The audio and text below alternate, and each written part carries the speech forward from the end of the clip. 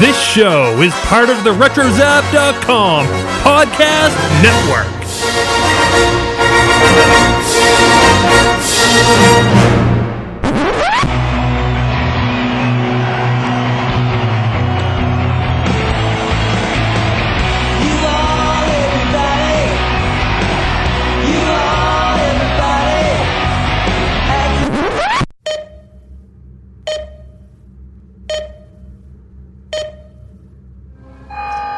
Hey guys, welcome back to another episode of Previously on Lost. This is episode number 30. If you're a first-time visitor with us, welcome. If you've been back before, I'm sorry ahead of time. This is we're going to talk about Abandoned. And this is a pretty big episode in the world of Lost, and I'm looking forward to talking about it. I am Mike, and I have Corey. How's it going, bud? It's going really well. I'm feeling good. I don't feel abandoned right now. I feel happy to be talking about Lost, and this is gonna be interesting. That's right. He doesn't feel abandoned, but he could have a hole in the stomach. Oh, too soon. Oh, Steven, how's it going, man? Oh, it's going great. How about you? Oh, it's going pretty good. I can't complain, and if I did, I'm 6 feet above the ground, so I'm still doing all right. There you go. So, well, listen, we don't really have many show or network announcements. We're just going to keep on going, and here we go. So, Abandoned. You know what's really funny? Okay, so I have to say this before we started. So I go to watch the episode today, and I'm watching the episode, and I'm like, and then I open up the show notes, and I'm looking at Steven's notes he's already put up there. I'm like, wait a minute, that scene wasn't in this episode. Wait, that wasn't in this episode. And I started thinking, like, wait a minute. So I am 5 minutes into the other 48 days. And I finally realized, wait a minute, I'm not on this episode yet. I forgot Abandoned. That's a great episode. They're both good episodes. So I'm like, wait a minute, something's not right. Oh. But this is Abandoned that we're going to talk about. So they have been on the island for 47 to 48 days. And previously on Lost, Boone has searched the Beechcraft while Locke waits down below. Boone throws down a Virgin Mary statue full of bags of heroin. Soon after, the plane comes crashing down with Boone still inside. The survivors hold a funeral for Boone. Shannon is devastated.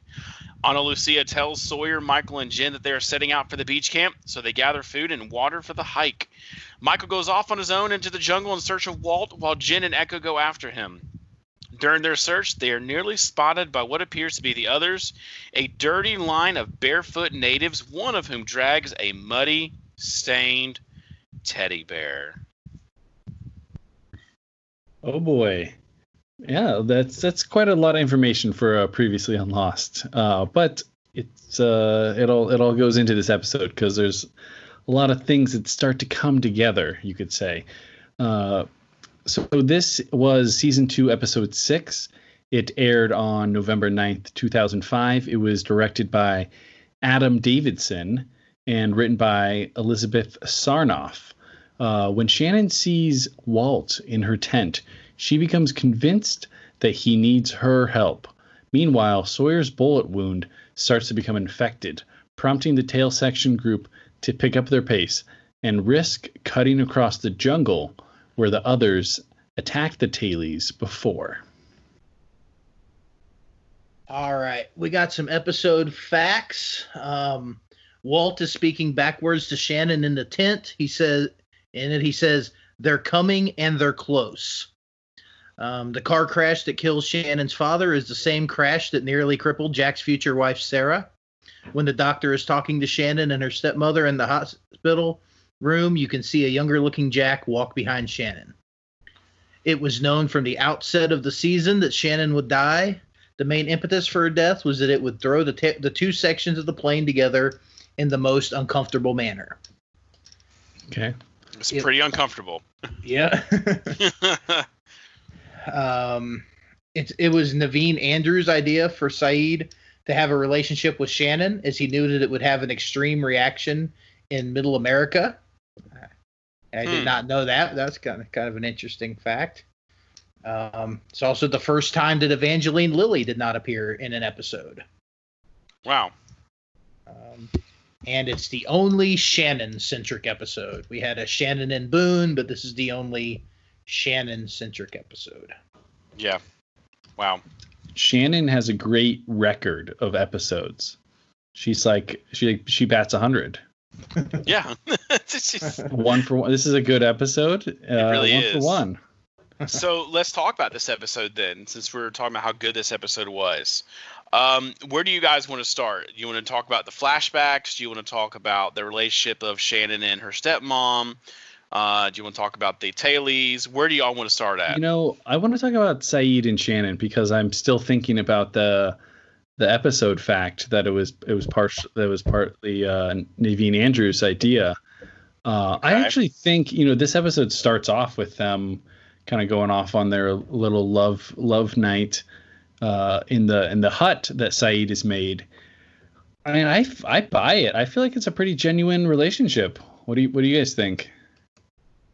I agree. I mean, I know that the Shannon Saeed gets a lot of grief, and the fact that obviously she was the one in the church at the end instead of Nadia. But I've always kind of felt the same way. I feel like they really built a good, genuine relationship. It had a good, process going from when they first started working together on the maps to where they are now. I feel like it was a slowly building good relationship. I think the characters have some chemistry. I think it's a good relationship.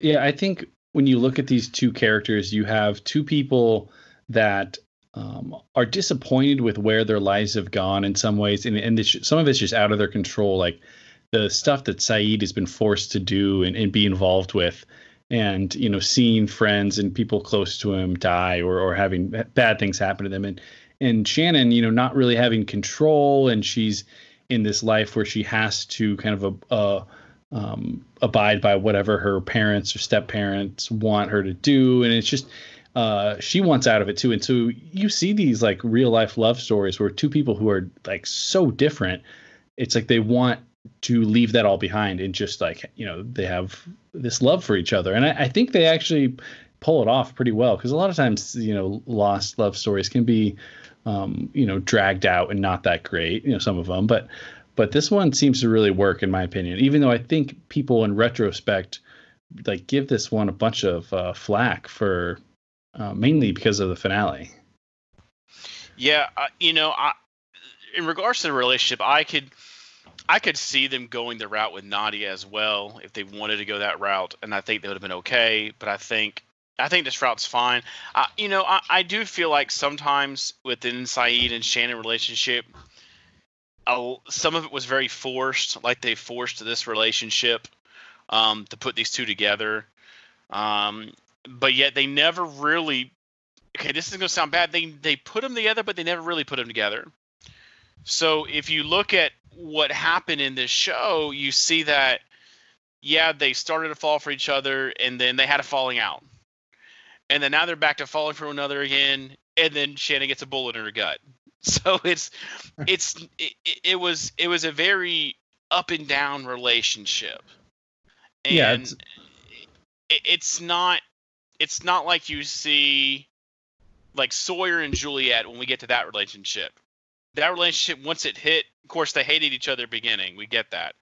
But then once it hit, it was, it was consistent. It wasn't up and down. Yeah. I think you're right that it's very few and far between, this relationship. It's 1 second it's like really hot and heavy, right? And then they get in a fight or whatever, and they're and they completely fall apart.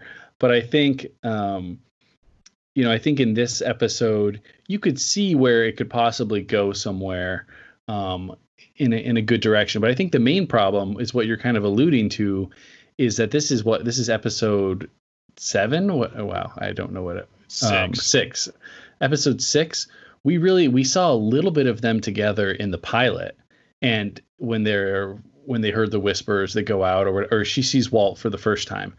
And since then, not only have we seen barely any Shannon, but we've definitely not seen Shannon and Saeed really share many moments together. And during the end of season 1, it was the same thing. They had a little bit of a relationship starting near the back half of the season. Then they got in a fight. Then they got back together. Boone's death kind of took a lot of the thunder away from everything. And then, they kind of have a good reunion, near the end of the season. And then they're just like, well, we're going to kill Shannon, so we don't need to spend much time with her. Is basically my take on it. Yeah. All right, but so one of the things, I think in this episode they do a good job with it. Yeah. So speaking of they kill Shannon. This is one of the things I don't like about this episode. To be honest, I don't like that they killed Shannon. I never felt like Shannon nor Boone really got a good story about them. Like, I feel like they maybe they had intended for them, or maybe they didn't intend for them to be good. That's why Jack pushed Boone around in the pilot. And maybe they're like, oh, some people like Boone, so let's make, Boone kind of he's not really even like an A-level character. He's a B-level character in the show. And then Shannon kind of just toted along with Boone. And after they killed off Boone, it's almost as if Shannon just kind of floated around. Like, there was really no storyline really for her at all. So it's almost as if, like, for almost the whole back half of season 1 and the first few episodes of season 2, she did absolutely nothing except for watch Vincent and get shot in the belly to bring the two groups together. I know that sounds terrible, but I feel like they really misused her. Yeah, I think that she doesn't really have much of a redemptive arc. Go ahead, Steven. Yeah, no, I was agreeing to, I think they definitely underutilized Shannon because I did like where they were going with the character. So I do think it's a shame that they did kind of end her story so quickly, because once Boone died, I thought they did a good job of, sending her in a direction to become her own character now that Boone is gone. And I think what we got from Shannon was good, but I definitely agree that I would have liked to have seen more Shannon. And I think it's a shame that they killed her off maybe this early. Obviously, the death was shocking and effective, but at the same time, I definitely wish we would have got more Shannon. Yeah, and most characters on the show, even the worst people, get some sort of redemption. And Shannon, I mean, you could argue that she got some redemption during season 1. Like, she wasn't like kind of the snotty, pretty standoffish person at the beginning, but it wasn't that much of a redemptive arc. You didn't really see her kind of fulfill herself or find something else on the island besides, a couple nice nights with Saeed. So it would have been nice to see them give her some sort of role. And you have this whole Hatch thing starting. Like, there's so many new tasks and things for people to do, and they cite, Shannon's not involved in anything. It just seems like there could have been a little more.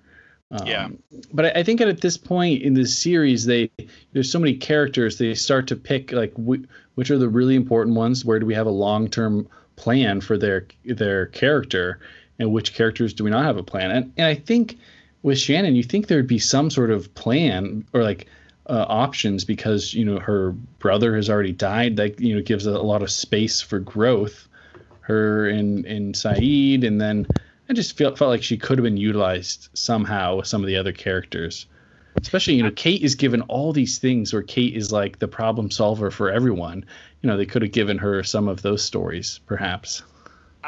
I feel like what has happened is, so I'm going to use Nikki and Paulo as an example here, because they're our favorites. We can't wait to get to that episode. But I almost feel like the Boone and Shannon is like the long drawn out story of the Nikki and Paulo episode. Like, they're there, but they're not really, I don't say important, but it's like they're not used. So it's almost as if it's like the long drawn out Nikki and Paulo episode with the story of Boone and Shannon. And I just, I think you're selling them. I think that's a little insulting to Boone. No, not too insulting. I mean, they were really important in season 1. I use it from the example that they were just like, they both were kind of misused, and they weren't there could have been more with them, but they didn't explore that. Well, I kind of agree with that. I think people, if they had just seen season 1 and they were at that point, they definitely would argue that those two characters are pretty important. They would have felt like that. Boone died and Shannon, it was his sister. But, in retrospect, the whole series, obviously they lasted a season and a few episodes. So you're right. That's, Nikki and Paulo are kind of a slap in the face to Boone and Shannon, because they bring back these two characters. Let's bring back two attractive, about the same age, and they have this weird relationship where, are they together or they what I don't know. I can't even remember. But yeah. It's basically replacements for Boone and Shannon, except they kind of suck. So yeah. Well, I was gonna say, Nikki and Paulo, there is never an episode devoted to where Nikki's inhalers were. So from that, I don't think they can hold a candle to Shannon. Yeah, that was a key episode. So speaking of Shannon, I think all of our episode moments here kind of roll around a lot together in the same mud pit. Shannon's life, though, has always seemed like she has been a bit of an outcast. She's hated by her stepmother. Her stepmother says that he changed his will, which I really don't think that's what happened. I really believe we know that stepmama took all that money. She's abused. So when we see the previous Shannon episode, Shannon and Boone centric episode, where she's with this guy, she tricks Boone, you see where that rift started, in this episode, because she lost her dad. Nobody you thinks that she can make it on her own, and now she's turned to that kind of a life. So she's almost seemed like an outcast her entire life, at least after her dad passes. Well, this is it's definitely a rough backstory. Yeah, it's, Shannon's stepmom. I think she's no Susan Lloyd. She's not that bad, but she's pretty bad. Like this stepmom is horrible. But I will say, like, where Shannon ends up as far as kind of conning Boone out of money, I don't know that Boone's actions really deserve that. Like, Boone is trying to help her this whole episode. Like, and yes, he does give in to his mom and takes the job with her. So I think that, that's the disappointment there. But like, he was still trying to help Shannon. So I feel like in the future, if Shannon would have asked him for money, he would have given it to her rather than having to trick him or con him out of it. Yeah, I'm sorry. Go ahead. I was gonna say, when you bring up that other flashback, it does remind me. It's almost like some of this flashback is a little bit of revisionist history to make Shannon look a little different. But I mean, I guess it is somewhat enlightening. I get why she would be that mad at Boone, because you think that Boone could take a harder stand to say, like, hey, this was her dad that died. She deserves a good chunk of that money. It's wrong to not let her have her inheritance, or at least give her, if you want to moderate the inheritance to come out in certain chunks or whatever. But it's like Shannon or Boone's mom. She has an expectation of what and who Shannon is, and she's not going to let Shannon prove herself to get out of that. She would rather see her stay there by not helping her. Where, I mean, let Shannon do this internship. It could definitely, elevate her to really being able to take care of herself. Right. What else do you guys have on this episode? Anything else on the backstory, or do you want to kind of move on to the island stuff? One question I had on the backstory is the first little scene where she, we get to see her be the ballet instructor. It's kind of a nice scene, so we get to see previous Shannon. But the little side story where the one parent was flirting with the other teacher and asked them to be her au pair or whatever. What was the point of that little part of the story? Like, I understand this was when she found out her father was in the wreck, but it just seemed like there should have been more to that. Like, what was the point of adding that little part of the story in if it didn't ever play out in any way? That's a good question. I think maybe it's just to show this kind of rich, ritzy life, the world that they live in, and just the high class of it. I don't know. I guess it is interesting. And then they really try to make sure we catch that her dad's name is Adam. I say it a few. It's a little over the top because they want people to be able to put together that this is the same guy that died from episode 1 when Jack chooses to save Sarah. I didn't even notice that Jack was walking down the hallway in this episode, though. Yeah, I did. Yeah. I saw him. Yeah. He kind of put his arm on the other doctor and kind of went past him real quick. I must have been looking away. Yeah. But they definitely bring up Saint Sebastian several times, right? Or that's the name of it, right? Yeah. Yeah. What do you guys think of Boone? Like, it was interesting. Like they bring Boone back, and they obviously do it in kind of this like triumphant, like, hey, it's Boone. He already died, and I'm sure people were really happy to see him when this first aired because people really were sad about him being killed off, and to see him come back for a flashback was probably pretty cool. Well, I think the way they did it too was kind of fun, and how the first thing we hear before we even see him is, what did he say? Is that, death really sucks, or something along those lines. Yeah. And that's the first line you hear before seeing him. I think that was kind of a nod or a wink to the audience there that, he's dead. But it's also hard not to be distracted by the wig hair situation. It was rough. What the heck was going rough on here? Apparently, if I recall, he had shorter hair for probably the Vampire Diaries or whatever he was working on at the time, and they had to do a wig. But that was just not a good look for the old Boone. I'll say Lost has great production value in almost everything. The costumes, the set design. There's been some pretty bad wigs. Jack has had some pretty bad wigs. Locke's wigs are not that great. Sorry to the wig master that they. Yeah, it wasn't. But yeah, it really was good though to see Boone. It honestly was. He was still, and he'll always be one of my favorite characters, even though he didn't last long. He just had something about him that I really could have seen them making Boone make it to at least season 4 or 5. Like, I really could have seen him making it very far in the series if they would have gone that route. But I understand why they didn't. So it's tough. So something else that's tough. How about Charlie and Claire? Yeah, we see what's happening here. I wonder, as first-time viewers, if you could see the path ahead. But as we've alluded to many times, Charlie has kind of a negative trajectory in this season and does some dumb stuff. Yes, the rift is starting between the two. So, like, a couple of my stuff kind of rolls into one another. So, like, Charlie, I feel like is overstepping his bounds with Claire and Aaron, like telling Claire how to raise the baby. It's Claire's baby.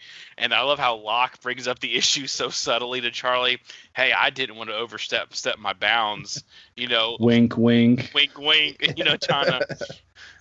So it's just, I feel like Charlie is, he's not in a good. If you go back now and watch it to see these little seeds that they began to plant, before you get to like the big tear off, man, of course, then Locke finds out that he's got the Virgin Mary statue full of heroin now. Which is actually revealed in the most hilarious way. I love that Claire is just concerned about Charlie, and she's like, hey, he's very religious too. He has this Virgin Mary statue. And Locke goes, oh, okay. It's great. Well, I was gonna say about Charlie, or about when Claire takes the baby, someone's screaming, right? Yeah, it's when Shannon is screaming or whatever, and she's freaking out, and Claire's reaction is pick up Aaron. Someone's scream. I actually think that's not a bad reaction. She's thinking like the others are attacking, people are being killed. Let me get the baby and like get out of here. And Charlie just like berates her for it. The issue was not picking up the baby. The issue is picking up the baby and running toward the scream. I guess that's a good point. It's definitely played for laughs. Like it's a funny scene, just the way it's like you picked up the baby and ran towards the screen. Like it's played for laughs, and it's a little bit darker knowing what we found out. What happens in the future, but yeah, at the moment, like that was a pretty funny little scene between him and Claire. I think what's happening with Charlie is you can see he is lost. He's off the drugs and he's stranded on an island. He's like lost any control, any purpose, and so like helping take care of this baby is really the only thing he's got right now, and so he's become overly obsessed. I think Charlie, he seems like a person who is just an obsessive personality. We all know these type of people that whatever they're into, they're all, like they can't be, 1 foot in, 1 foot out. So it's too much. He's really doing a good job being a helpful, surrogate parent to help Claire out. Like he's doing a lot of things. He's watching Aaron so Claire can take a walk. He's doing the right things, but he's just maybe not getting, he's doing it on his own without necessarily the blessing of Aaron's mom to do these things. It's like he's definitely overstepping, but like his intentions seem pure in what he's trying to be helpful and help raise this kid, but he just kind of skipped a step of getting Claire on board with that. I think if you were to reframe it a little bit, it would be better. He kind of has it framed like he told Locke, well, Claire doesn't know what she's doing. She was going to give up the baby, so she did no research on how to become a mother. That's basically his spiel. So he's like, so I have to help her, which, he does have good intentions. But if he were to just kind of like reframe it as, I want to help you in whatever way you want with your child, then she may come to him for more advice, asking. But he doesn't really see it that way yet. He comes to her as a parental figure for the child, and she hasn't said anything yet to him. I think because, just to be honest, I think she enjoys the help. How can she get mad? Right. And then you have Locke. I put down here Locke is the baby whisperer. This comes back to one thing that continues to. I see throughout this whole series of Locke just knows about everything, but it's like, how does Locke know about everything? He gives a great little explanation of swaddling, and it's really informative and interesting, but it's like, where did he learn this? He's not a parent. He didn't have parents taking care of him. Like, Steven, how does Locke know all this? You're setting Mike up right now. Because he's been on the island for thousands of years as the smoke monster, and when the smoke monster inhabited him back in season 1. Did the mother used to swaddle that's how he knew. The man in black when he was a baby thousands of years ago? He's using like ancient Roman swaddling techniques. It's just how it is. It's funny that like Steven's talking, like Corey can like see my face and know what I'm already thinking, and he just put his hand over his face like, oh crap. Locke is gonna give baby Aaron a giant black knife next. Yes, or a dagger. White, one of the two. Yeah. So anything else about the Claire and Charlie storyline? Well, I think Locke does a good job. He helps, with the swaddling, and then it's funny at the end. It's like right as Claire hands Locke Aaron, Charlie comes up. I was gonna take him for a walk. And he said, "Okay." He just held Aaron for like 2 seconds, and Locke is so willing to Okay, here you go.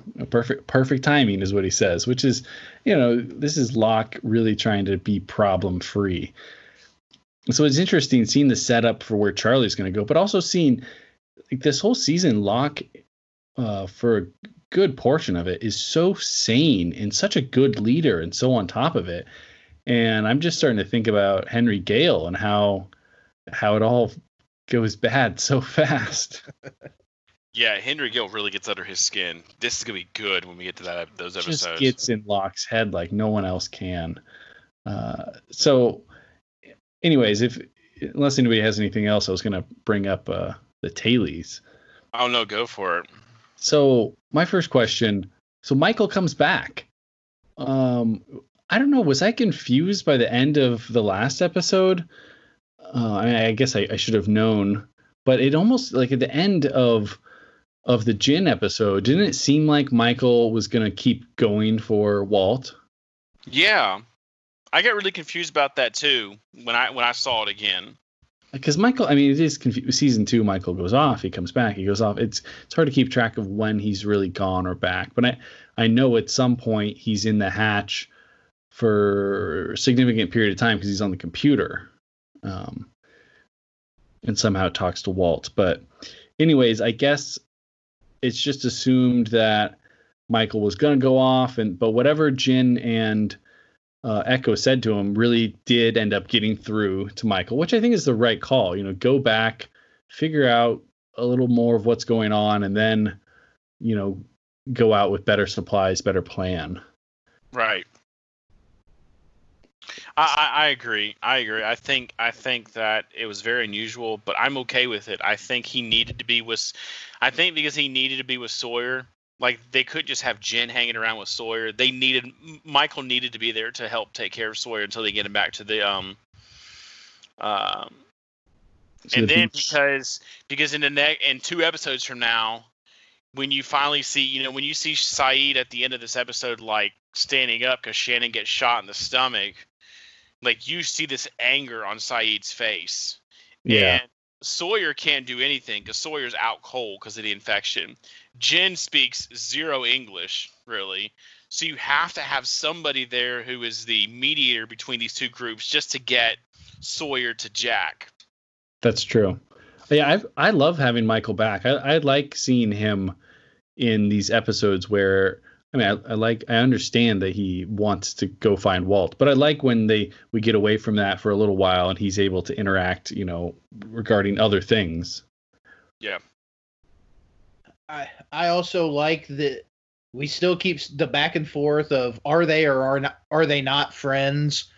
Sawyer says, Michael only cares about himself and his kid, and neither one of those things have anything to do with me. As Michael walks up, just great timing by Sawyer. But we still keep seeing this back and forth that they're really friends, but they both they both still kind of deny it. And then when Libby is asking Sawyer how he got shot, Michael kind of jumps in, and you can tell that Michael's finally admitted, yeah, he got shot trying to help save Walt. So, he was struggling with that when he was floating out in the ocean, but it seems like he's accepted, that Sawyer was really trying to help. Yeah, I actually really like. There's a lot of really good bonding and coming together during this episode for the whole Tailie, unit here, where Michael, I like the story with Michael and Sawyer, and then Echo steps up, kind of on behalf of Michael and Jin, but to help Sawyer too. And Libby's really, everybody's starting to get together more, except for Ana Lucia, who's really starting to isolate herself and really loses her grasp on things, which, if you're the so-called leader and you've lost what they said 9, then 3, then a couple,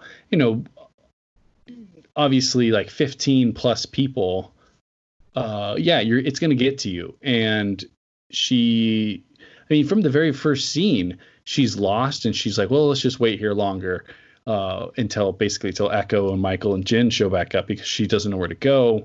And you can totally see that she's losing her grip on her surroundings and everything. Well, yeah, Ana Lucia is definitely struggling here, and I think maybe that's somewhat why I think so fondly of Mr. Echo. Like he always does the right thing, you know.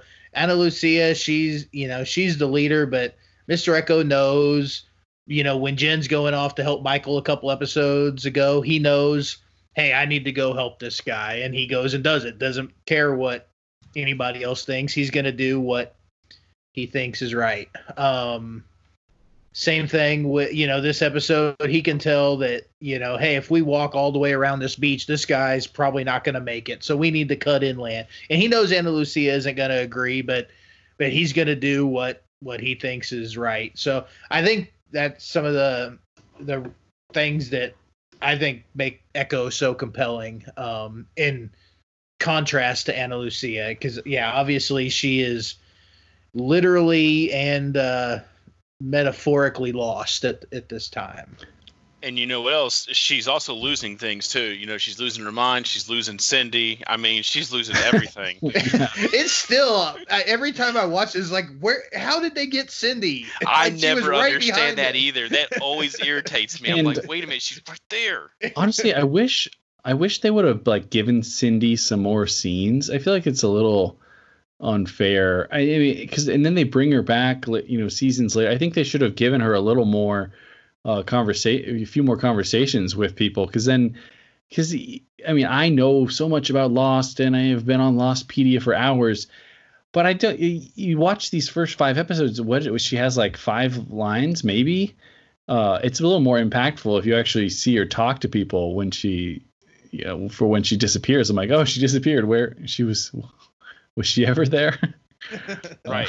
And I mean, I'm with Steven. Like, I always, when I watch that scene and I know Cindy goes missing, I'm trying to think, where did the keep trying to like look in the background to see, do I see something moving? Like, where were the others hiding? Were they waiting for them? How did they not hear them walk across the water and grab Cindy? How did they keep her quiet?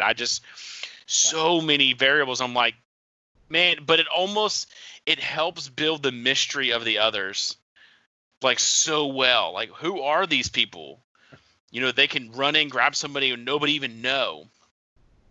Yeah, I love this scene, even without the Cindy being stolen part, because you don't even see that. But I always vividly remember this jungle, and I love the like jungle trekking music or themes that they have.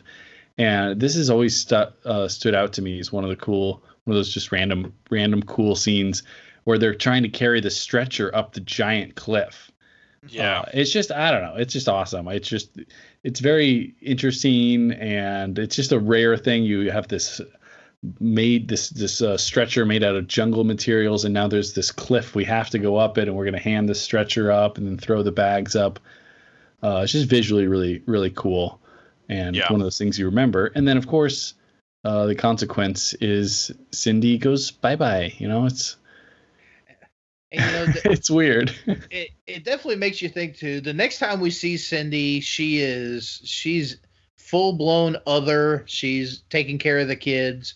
Like, were they coming to get Cindy, or did they get Cindy because she was the last one? Like, were they trying to get her, or were they just trying to get whoever they could get? So we never find out the answer to that, but it definitely makes you wonder about the others' plan there. Well, my theory is that they had the kids already, and they've been watching over the kids, and the kids must be kind of freaking out, and they're like, oh, mom and dad. Well, we can't get your mom and dad. And they're interrogating him, and the kids talk about Cindy as the one who watched over them and took care of them. And they're like, okay, we're going to go steal Cindy so she can take care of the kids.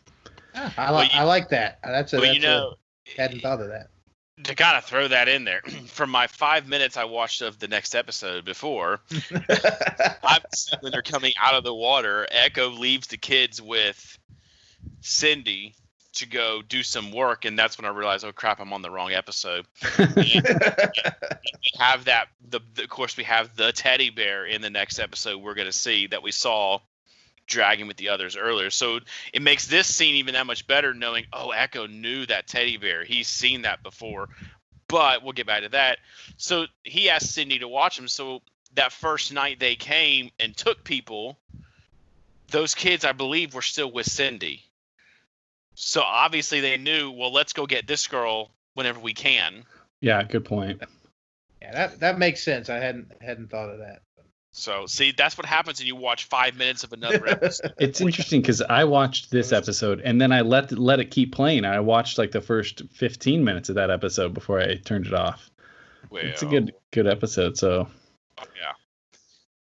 Every time it rains, guys, someone gets killed. I'm just saying, every time there's a storm on the island, somebody gets killed. Close to it, or Charlie gets hung from a tree. Yep. Yeah, the pilot died when it was raining. Because his heart had stopped. They just started it again. Okay, so it technically counts. Oh. Well, before we talk about the final scene, I wanted to bring up, I really like the scene on the cliffs, which it's always cool when they go to these weird looking cliffs, seemingly the same ones that Desmond runs to later. But the moment when Echo approaches Ana Lucia and they negotiate cutting inland, before Cindy's stolen and everything.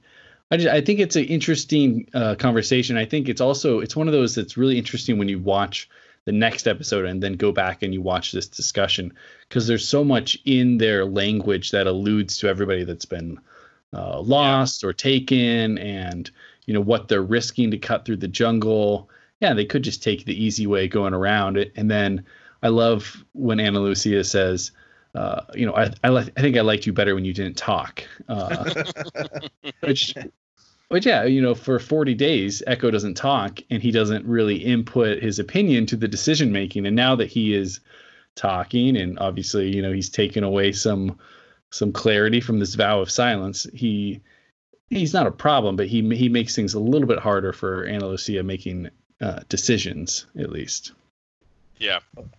Well, I think another kind of important thing to point out is that we did find out a little bit of what happened to them. Ana Lucia has not wanted. Michael's asked a few times, what's happened to you people, and he finally got an answer this episode.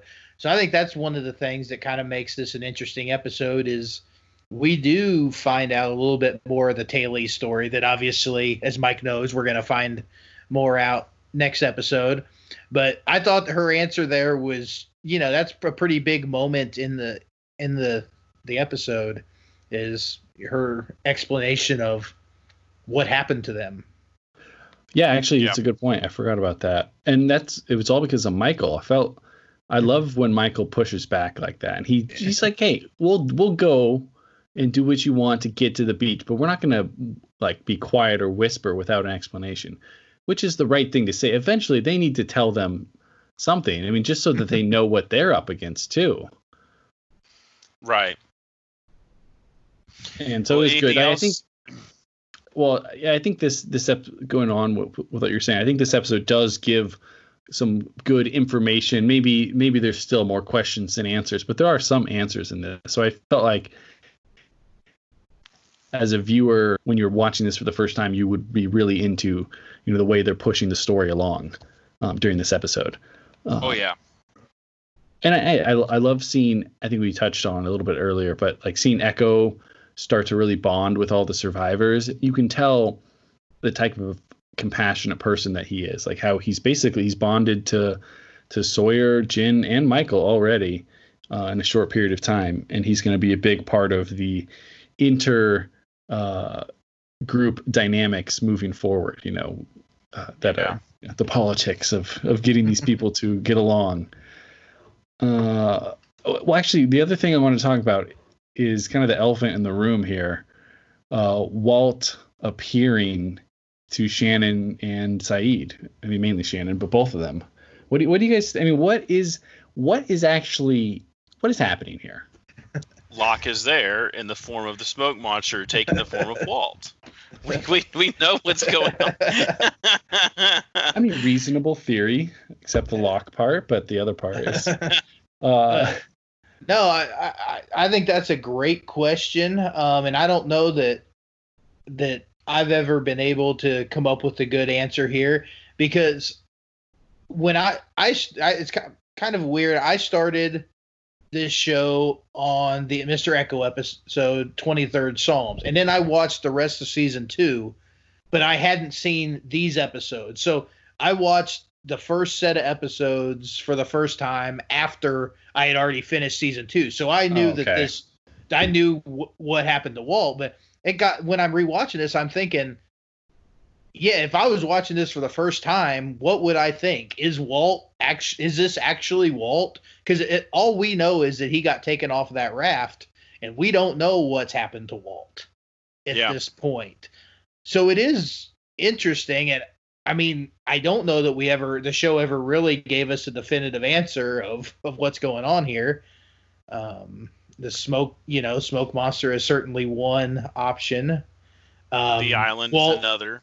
Yeah, Walt's powers that never really fully got explained is another. Obviously, he's going to show up later on to taller ghost Walt is going to appear to Locke in a future season. So I mean, Walt shows up places where he's not several times through this show, and we never really, I'm going to say, to me, we never got all the answers about Walt that I would have liked to have gotten. Sure.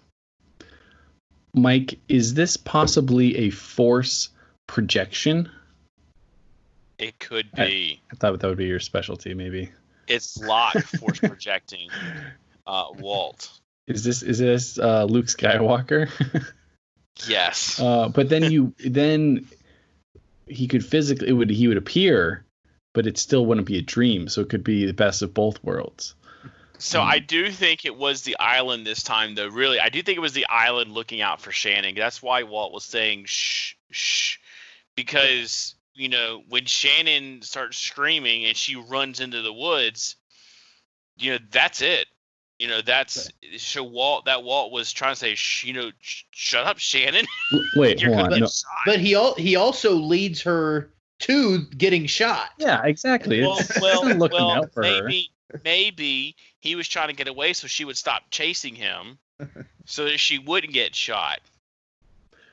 Well, I mean, and then Sayid really doesn't do much. Fault for not. And, Saeed's dumb fault for tripping on a branch. Well, Sayid just sits there for like 15 seconds and watches her run away, and then he goes after her. I think it's kind of a big deal also that Sayid saw him too. This wasn't just in Shannon's head, because Sayid finally sees Walt. Shannon has seen him several times, but another character finally sees him too. Yeah, it's not a vision. Feels significant. And I feel bad for the whole Sayid Shannon falling out, because it sounds crazy. If you were Sayid, you would think that it must be a nightmare. It sounds crazy. But at the same time, Sayid has already heard the whispers. He has heard some other stories about mysterious stuff on this island. I feel like he should give her the benefit of the doubt and not say you're crazy. And well, he didn't know until she revealed that there was a bottle, and that was almost like the final piece in the puzzle to him. Like, oh wait a minute, maybe she is telling the truth, because the bottle washed up on shore. Yeah, and I also say I really love the whole sequence of Shannon using Vincent to go search for that's a cool, getting the shirt and going out, and we don't get. I think it's one of the only times where you get a dog used to search for somebody. They actually use Vincent as a search dog, hunting dog, and it's pretty fun.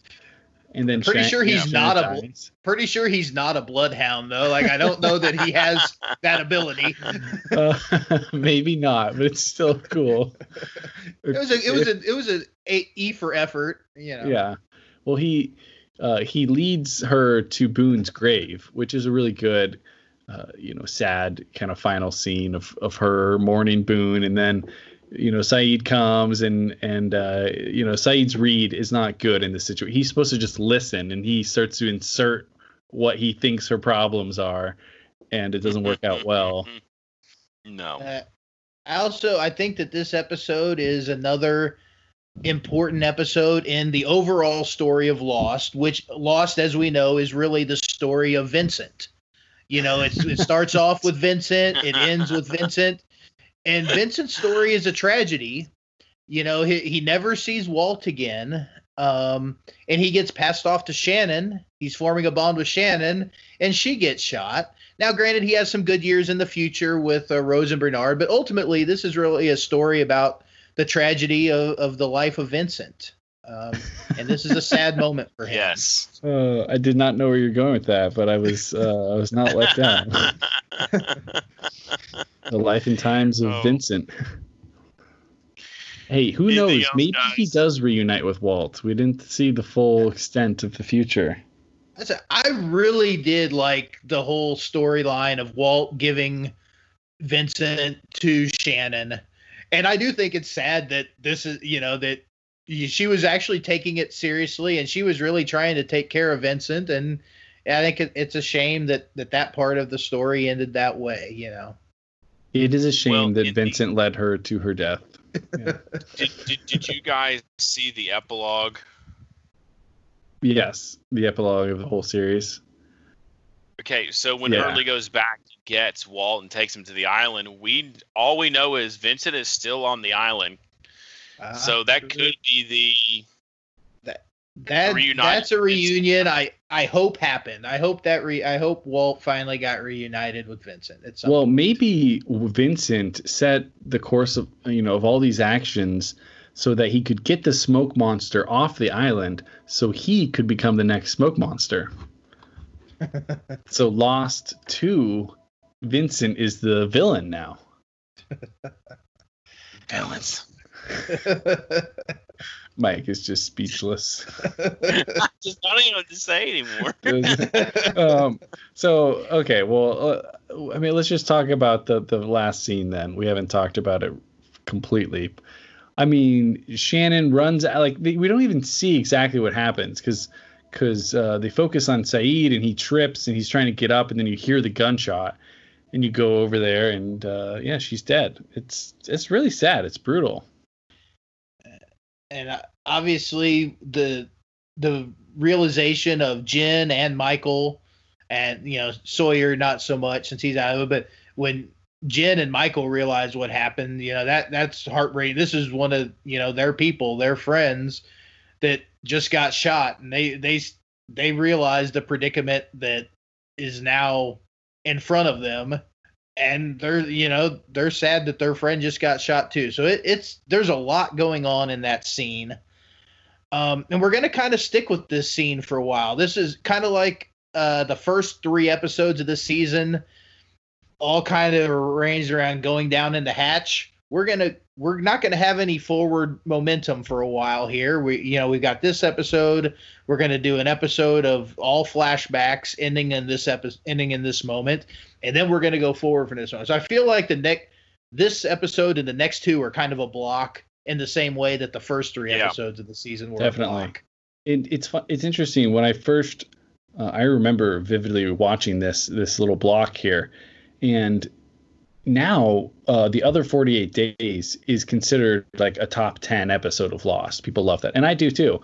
But at the time, I was so annoyed by that episode because I was like, "Dang it! I want to see what happened to Shannon and Sayid and the battle there." Through. Yeah, I wanted the next moment there, but I had my hopes up. But no, then it's great. It's a good block of episodes. Yeah, but it's so sad that Shannon dies. It's unfortunate. It is. Anything else in this episode before we move on toward the end? That's all I have. I mean, I think we're gonna say a few words, are we not? In the next section. Yeah, we should. So our in memoriam section. Let's take a moment of silence to remember the late great Shannon Rutherford. I don't know if should she be in memoriam this episode or 2 episodes from now? Because is she dead at this point? She's pretty darn close. Well, I mean, she did put her head back and close her eyes, so I just assumed she was dead. We think I think we should do in memoriam for her in this episode, the next one, and the one because it is a block, and so we see a little bit of this scene in 3 episodes. Oh yeah. No, I just wanted, my only pet peeve here is this is a good episode, and they come up with like a story, and they decide, well, let's focus all this energy on Shannon, and then they kill her at the end. I really am not a fan of when TV shows do this. Like, let's give a big send off to this character. It's like it's the big goodbye. I don't know if you've ever heard of this term, which they talk about in some shows, Curb. It's when you avoid somebody all night, and then when you're going to leave, like a party or whatever, you give a very enthusiastic, "Oh, I'm so sorry we didn't get to talk. You're so great. Let's meet up next time." And you're really enthusiastic when you say goodbye, and you're like, "I'm getting the heck out of here. Goodbye." That's what this is. Exactly what this felt like. Yeah. It's it kind of disrespectful to her, and then all of a sudden let's give her a big episode and she's dead, I feel like we get a few of those in Lost. I feel like that this isn't the only time Faraday that's gonna happen. Sure. Yeah, I think it's just TV shows tend to do this. I know it happens in Walking Dead. They think like this is a great homage to the character. But sometimes you haven't seen from them. Who's like you could tell in Walking Dead who's gonna die that night. Like who's dying. Yeah, if you see a character walk around and pick some flowers, they're screwed. They're screwed. Sorry, Carl. I think I think they probably did a better job season 1 with Boone, though. I mean, that was a Jack episode, and where we lost Boone. Was it a Lock or was it I thought it was a Jack episode where we lost. Oh, either way, it wasn't a Boone. It wasn't a Boone episode. Sorry, no, you're right. It was Locke, and then it was Jack when he actually dies. Locke is in the accident. Whoever it wasn't funny. Boone. Yeah. So anyways, all right. Shannon, you will be missed. Sorry that you're not going to come back for another 5 seasons, 4.5, whatever. And when you do come back, most of the fan base is not happy about it, so yeah, that's great. All right, so here we go. 15 to 16 seconds on overall thoughts of the episode. What you got there, Steven? I thought this was a good episode.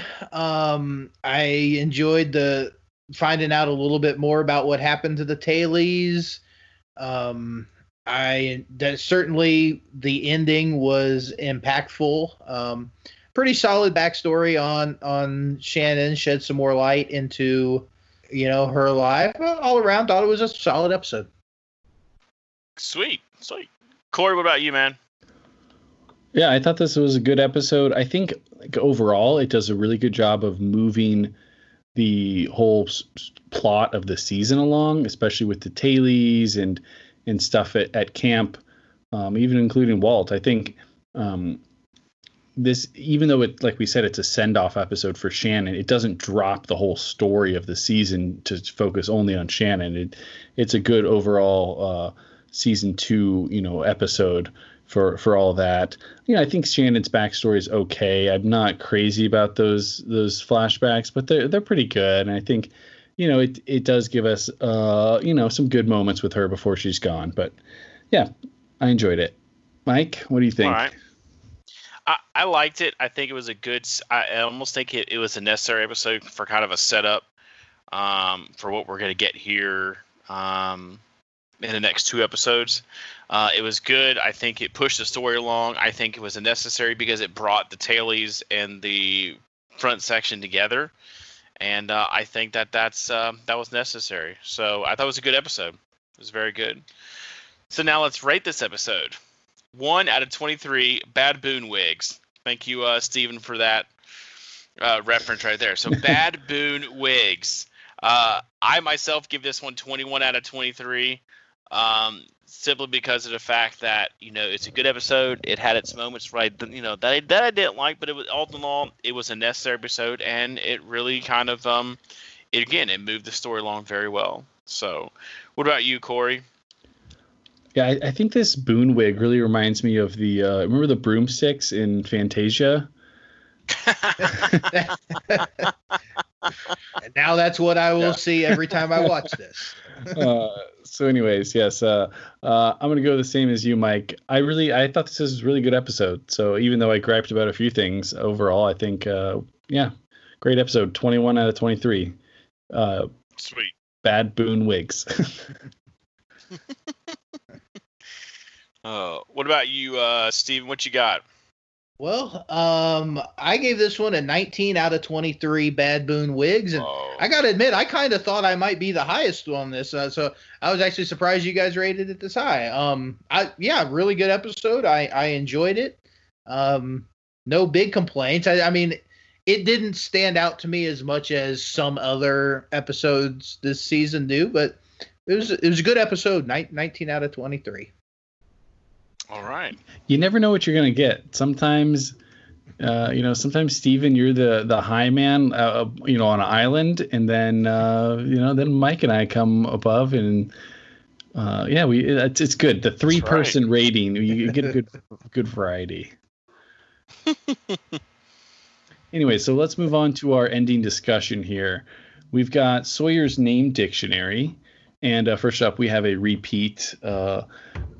Sawyer calls Jin Chewy, and then we also have for Ana Lucia, he calls her Ponce de Leon. We have some Ponce de Leon. Ponce de Leon. We have some pop culture connections as well.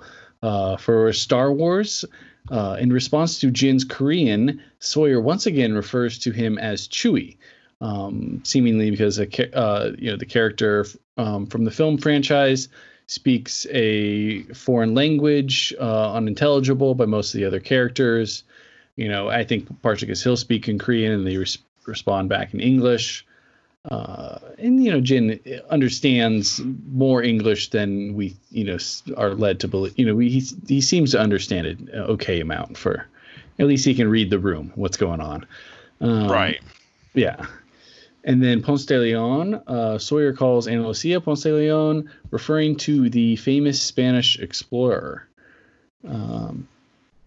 She's traipsing through the jungle. And then we have, I think it's pronounced Thais.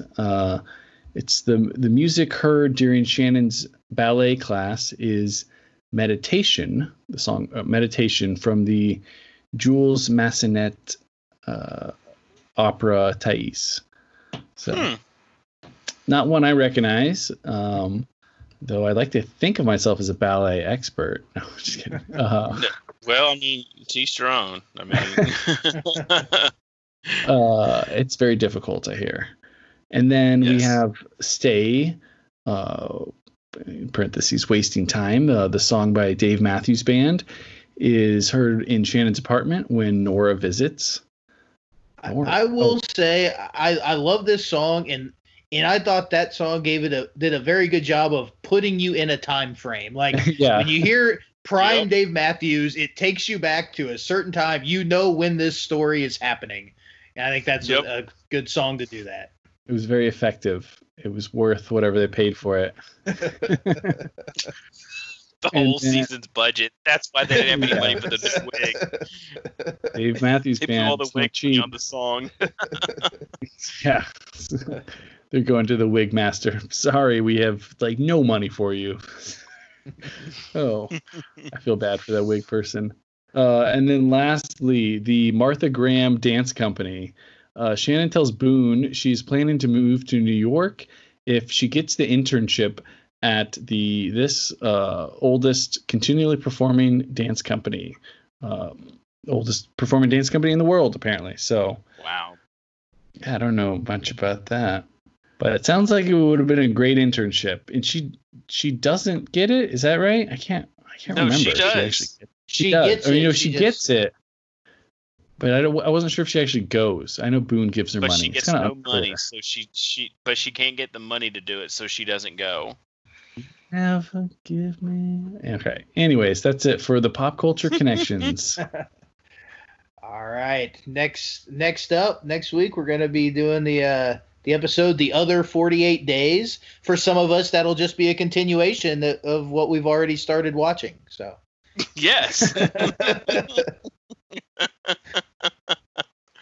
Oh, hey guys, and like always, you can follow us on Twitter at RetroZapped, at Lost Rewatch Pod. I'm at the DC Fanboy. Steven, where are you at on Twitter? I am at Lucky13Steve on Twitter.